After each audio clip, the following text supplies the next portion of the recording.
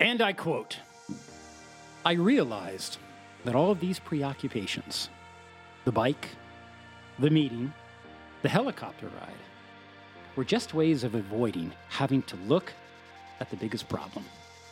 They were just shiny objects. I was allowing myself to be distracted by them instead of facing my fears. I did this often in my life. I allowed small worries to distract me from the things that really mattered. I would play small, letting distractions prevent me from moving forward and achieving success. Focusing on what really matters takes courage and it takes risks. I told myself right then and there, if I lived, I would make my life different. By letting go of my strong need to maintain a sense of control, I've realized that I actually have far more control over the way I live my life than I ever understood before." Welcome to A Climb to the Top, Stories of Transformation. I'm Chuck Garcia, and my host this evening is Michael O'Brien, founder and chief executive officer of an organization called Peloton Coaching and Consulting. Michael, welcome to the show. Thanks for having me, Chuck. I've been looking forward to this all day long. Can you describe to our listeners what it is they just heard? Well, they heard a passage from my book and my story as I was waiting for the helicopter to take me to the trauma center, the only trauma one center in the state of New Mexico. They were about to try to save my life. All right, that's a good opening, Michael. Let's hold that for just a second. We're going to come back to that. Before we get to that particular event, which was the basis of my quote that I pulled out of your wonderful book called Shift, give us your background. Where did you come from, and what led you ultimately to those mountains of New Mexico and the event that we're going to speak about? Well, I grew up in beautiful Rochester, New York, the true upstate for all of us New Yorkers that look at Manhattan as the epicenter of New York. Right. So I grew up in Rochester, went to school in Virginia, worked my way to D.C., and then the job took me up to New Jersey in the metropolitan New York area. Started off just in sales, got into the pharmaceutical industry, and my pharmaceutical company, which was based in New Jersey, took us out to New Mexico for an offsite. And I was pretty much a typical guy. I thought I was following life's script to the T. Go to work hard in high school, go to college, get a gig, find someone, marry the someone, start to have a family, climb the corporate ladder.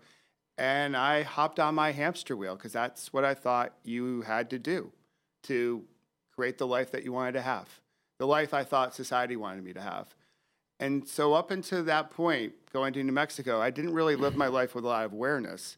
I did live my life with a lot of hustle, a lot of do in order to have more things in my life, the things I thought were important, all the material possessions that so many today still chase after. Those shiny objects. Absolutely, that distract and are really external merit badges. Yet what you were describing is you were living the corporate life, providing for your family, wife and 2 children, understood, which is what we do, commuting into the city or living in northern New Jersey at the time? Living in northern New Jersey, commuting to another place in northern New Jersey, just working a whole bunch of hours. Right. Trying to be the patriarch, trying to be the leader. Right. Thinking I had to have all the answers because I had those 2 roles. So I was playing Superman at work and Superman at home, and I didn't want to show my stress to anyone. I didn't want to talk about that, so I poured it inside and tried to repress it. I had no idea how to release it. Yet, Michael, on a fateful day in July of 2001, you asked yourself a question. Is this what it feels like to die? Paint that scene for our listeners. Why did you ask that question, and what was happening at that moment? Well, at that moment, I had just been hit by a Ford Explorer who crossed the center line, was traveling 40 miles an hour when I was on an early morning bike ride. I thought I was the smartest guy at the meeting. I was going to avoid the hotel gym, get some exercise. And I came around a bend, and it was right there, coming right at me, and I thought, surely he sees me, he'll move. Surely he'll see me, he'll move. And he never moved. And I remember the sound of me hitting the grill into the windshield, the screech of his brakes. I lost consciousness. The EMTs were around me when I regained consciousness. And I just remember trying to will myself not to fall asleep because I thought if I fell asleep, I would lose control over the situation, as crazy as that sounds. But then in a moment while they were doing their work, I wondered, like, yeah, is this what it feels like to die? Because this didn't follow the script. The script I was following since college, the script that people promised me would give me what I wanted. You never expected in the script that you'd be medevaced to a medical center.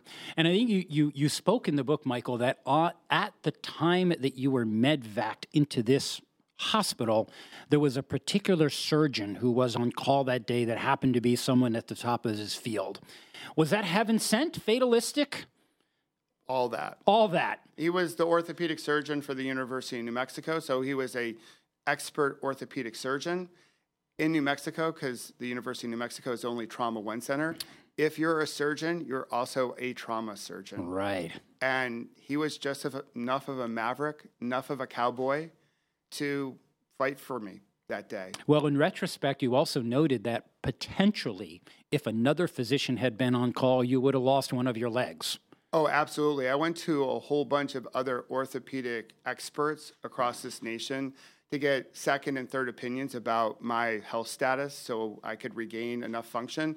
They all told me, if you came into our hospital, our clinic with your injury, we would have amputated your left leg above the knee just to save your life. The surgeon you had worked a miracle on you. And that never appeared on any script that you would have written. No way. Like, I was writing it from that point on, from the time that truck hit me, I was writing a new script. Okay, before we talk about that new script and your change of outlook, walk us through the recovery. What was it like? How long did it take? And what implications did it have on family and career? Oh, a whole bunch. At first, I made that promise to myself once I got on the medevac, Michael, if you live, you're going to stop chasing happiness. Life is going to be different. What you read in the beginning. Well, when I came out of the ICU, the doctor started painting a picture of a lifetime of not independence, dependency, more surgery, pain and suffering, and I went dark, Chuck, very quickly. I thought life was so unfair. I learned about the driver. He had a revoked license. He shouldn't have been driving that day. So in the whole spirit that we go where our eyes go, I went to a deep, dark place, bitter, angry, revengeful. And I stayed there, and I tried to, again, put on the happy face, the happy front, that things are going to be great. I was going to be optimistic, right? I was doing it again, avoiding the real core issue.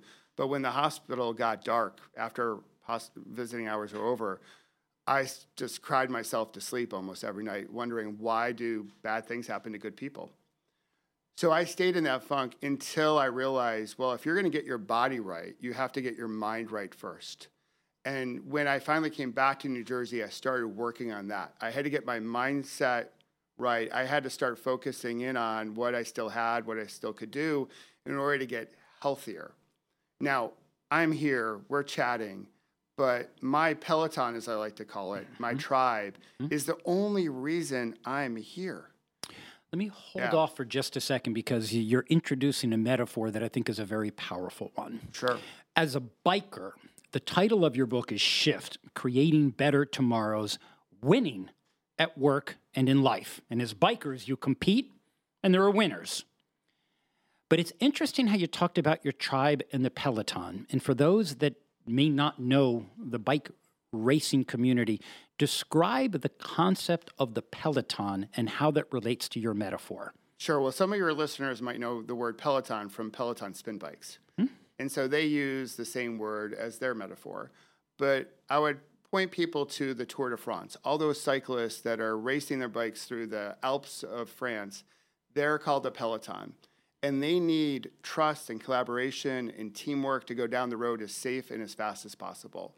So I had a moment in my recovery where I looked at my whole medical team, different departments, different skill, and I was like, they're like my medical Peloton. They're all helping me get better, regain my health. So from that point on, my metaphor for tribes or networks is who's in your Peloton? Who are you riding with in life? Because life's not a solo project. You need people around you. I love that. You also have in your book, and it occurred many times, about the metaphor of shift. Talk about on a bicycle, the importance of the shift and how that relates to the change in your outlook and how you shifted your life. Absolutely. For me, it's about shifting perspectives as we look at life, look at career. So any bicycle, and especially nowadays, has multiple gears, which helps us go up the hills, go down the hills, the turns, the twists. So the more gears we have, the more chances that we can just make subtle changes to our gearing, which makes pedaling easier. We can go faster. We can conserve energy. And I think it's the same in life, that when we shift our perspective, when we have some space, some openness to look at things maybe a little bit differently than how we're looking at them right now, we may see a different meaning. We might come up with a different label. We can be empathetic because we can perhaps see the other person's perspective, which, heck, we need a lot of that in today's society. So for me, shifting is about that perspective shift, but it can also mean shifts in life, shift in career, shift in family. And I think we're shifting all the time. Change is inevitable, I like to think. Progress is really a choice, though. Things are going to change, but are we going to make progress or not? That's really part of our agency as human beings. I want to examine one thing also that really spoke to me in the book. Your recovery, if I remember, was approximately 13 months. Now, there may have been more to it, but by the time you got out of the hospital, you were home and you were feeling better. You talked about when you were in the hospital, you noticed the difference in the people that had a pessimistic mindset and those that had an optimistic mindset. Now, all along, you were describing feeling sorry for yourself, that self-pity, that self-loathing was taking over you, and all of a sudden, something began to shift. Can you describe your observation of the patients that got better and why they got better, which had nothing to do with the body? Yeah, I believe there's a huge mind-body connection. Now, growing up, I was always an athlete, so we knew that mindset mattered when it came to sports. But I didn't really make the correlation to mindset and health.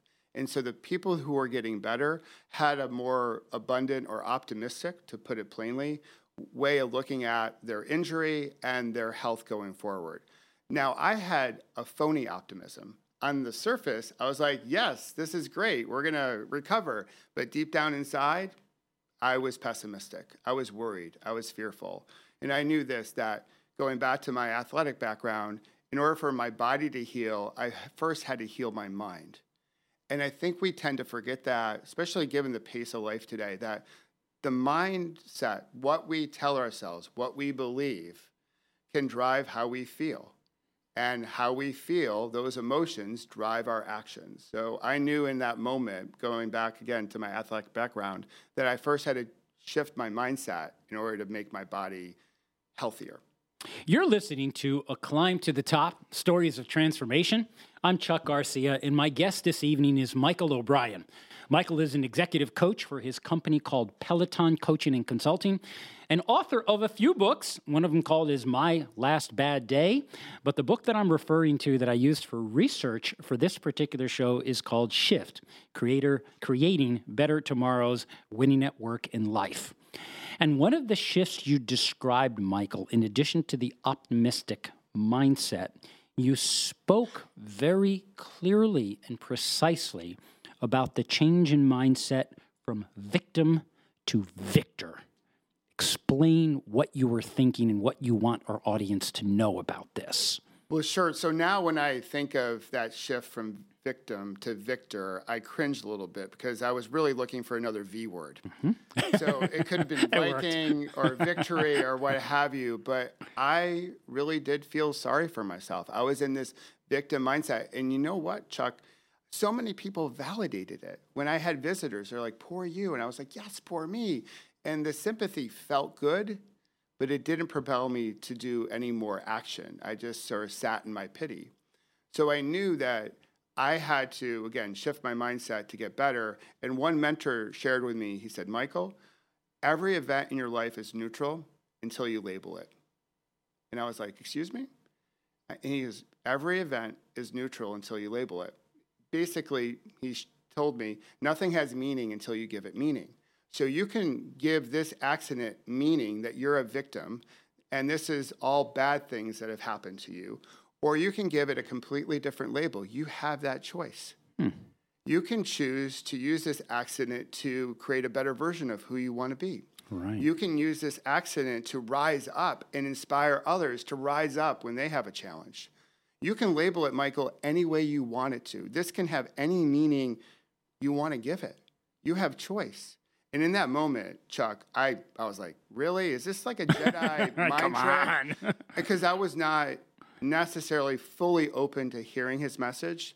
But when you're in the hospital, you have a lot of time to think. He left, and I thought. And I realized he was correct, that really everything does have a chance to, we get to put meaning on it. Everything's neutral until we label it. And I've become more attentive since that moment on the things that happen to me and the label I choose to give things. And that helps me shift my perspective. Instead of going negative, I can look at even some of the positive in our challenges, and that helps me move forward faster. In mountaineering, we talk about your attitude often determines your altitude. But what you're talking about, Michael, is the attitude you bring not just to the world that is looking at you, but how you think about yourself. That's what you're describing, is you define the attitude because that defines the labels. Absolutely. I think you'll appreciate this, Chuck, in the work that you do.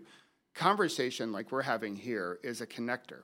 It's a thread that brings us all together, wherever we may be living.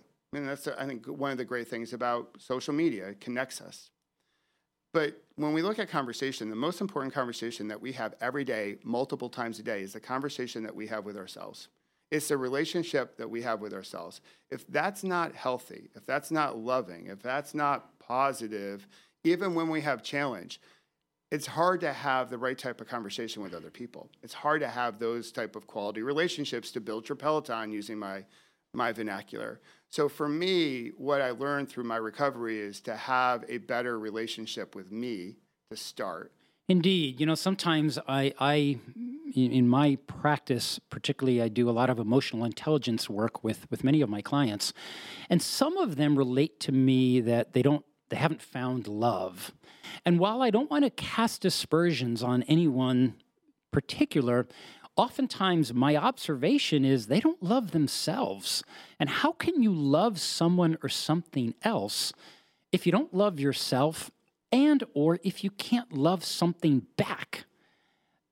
That came through in Shift to me because I felt your book was a love story.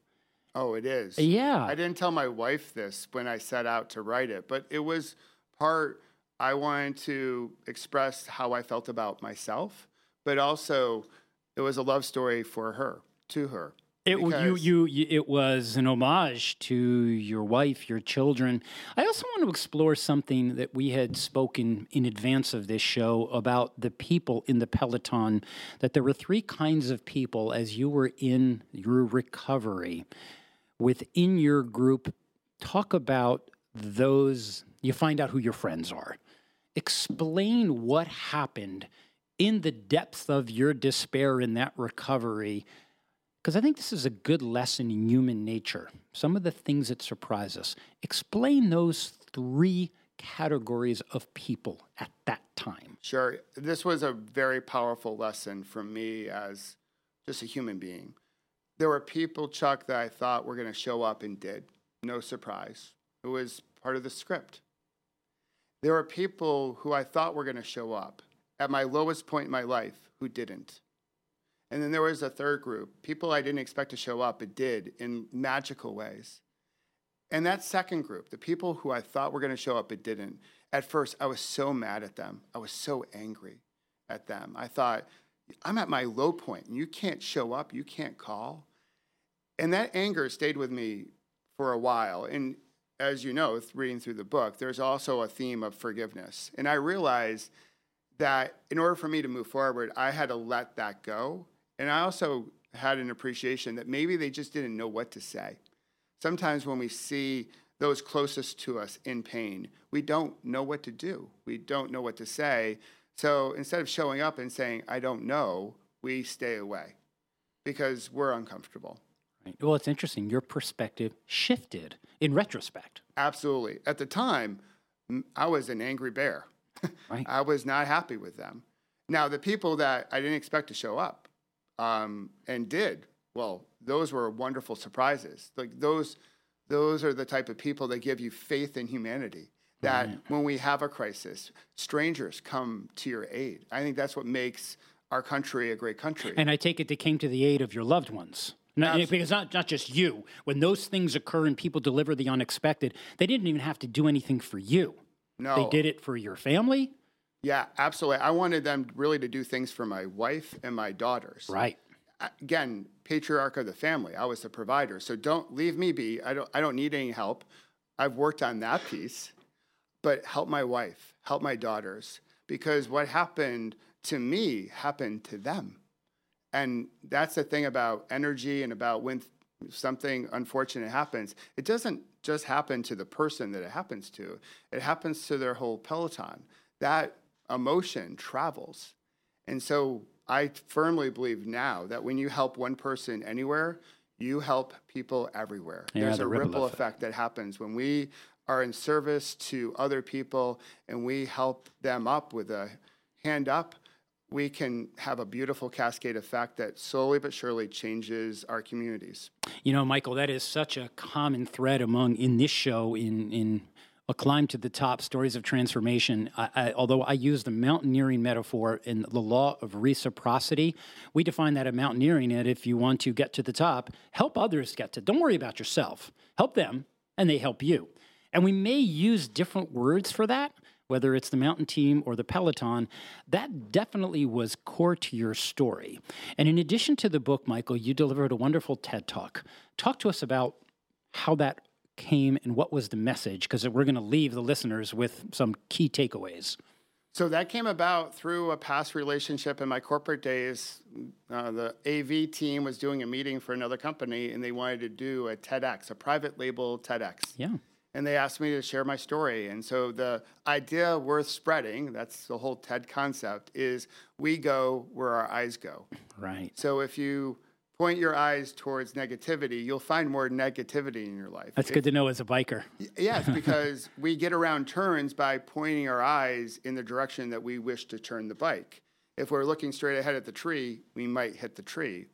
So if we look for things that are abundant, that are opportunities, we tend to find more of that in our lives. So I shared a few stories from my recovery and how leaders had pushed me to get back on the bike, all in a spirit that sometimes we can see where we want to go, but sometimes we need a mentor to help us point our eyes in the right direction. I want to close with a couple things. Talk about that in the title of your book, My Last Bad Day. Sure. Interesting title.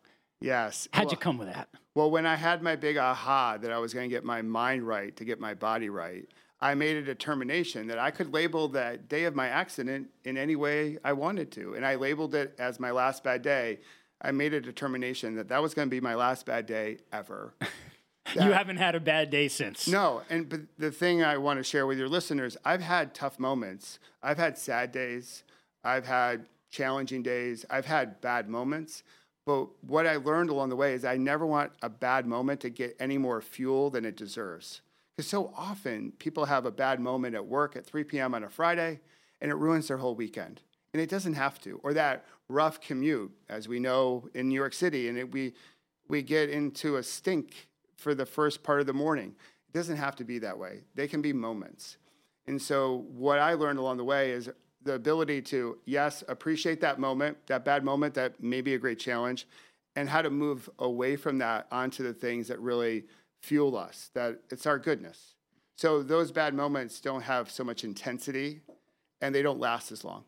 And so, so my last bad day is July 11th, 2001. Haven't had a bad day since. I also use it now as that day where you decide you're going to live life differently. It's not the day where you have unicorns and rainbows and endless supply of Skittles, but it's that day where you said, you know what, today's the day. I'm going to write a new script. Yeah, in our time remaining, Michael, what we do on this show is we pose a question that is the takeaway for our audience. And what do we want our listeners to think? What do we want them to feel? And what do we want them to do? And I'd like you to frame it in such a way that not everybody's going to hit by a truck at 40 miles an hour, but that doesn't mean that they can't shift. So let's examine that. What do you want our listeners to think? That they're not alone, that they have people around them that are willing to support them. What do you want them to feel? I want them to feel joy, because I think Happiness is something we feel by ourselves, but joy is something that we feel when we're around others. And what do you want them to do? I want them to breathe more. I learned that through my recovery, that when we get stressed, the best thing we can connect with is our breath, to slow everything down so we can go forward better, and hopefully better together. Well, whether it's yoga, biking, mountaineering, that is such a valuable lesson. You have listened to A Climb to the Top, Stories of Transformation. I'm Chuck Garcia, and my guest this evening was Michael O'Brien, author of Shift, Creating Better Tomorrows, Winning at Work and in Life. Michael, it was an honor and it was a pleasure. And thank you for coming into the studios of Talk Radio 77 WABC. Thanks, Chuck. Pleasure.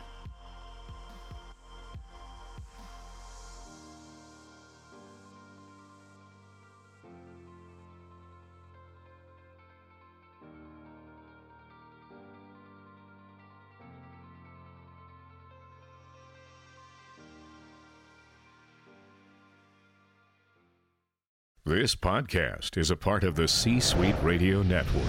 For more top business podcasts, visit c-suiteradio.com.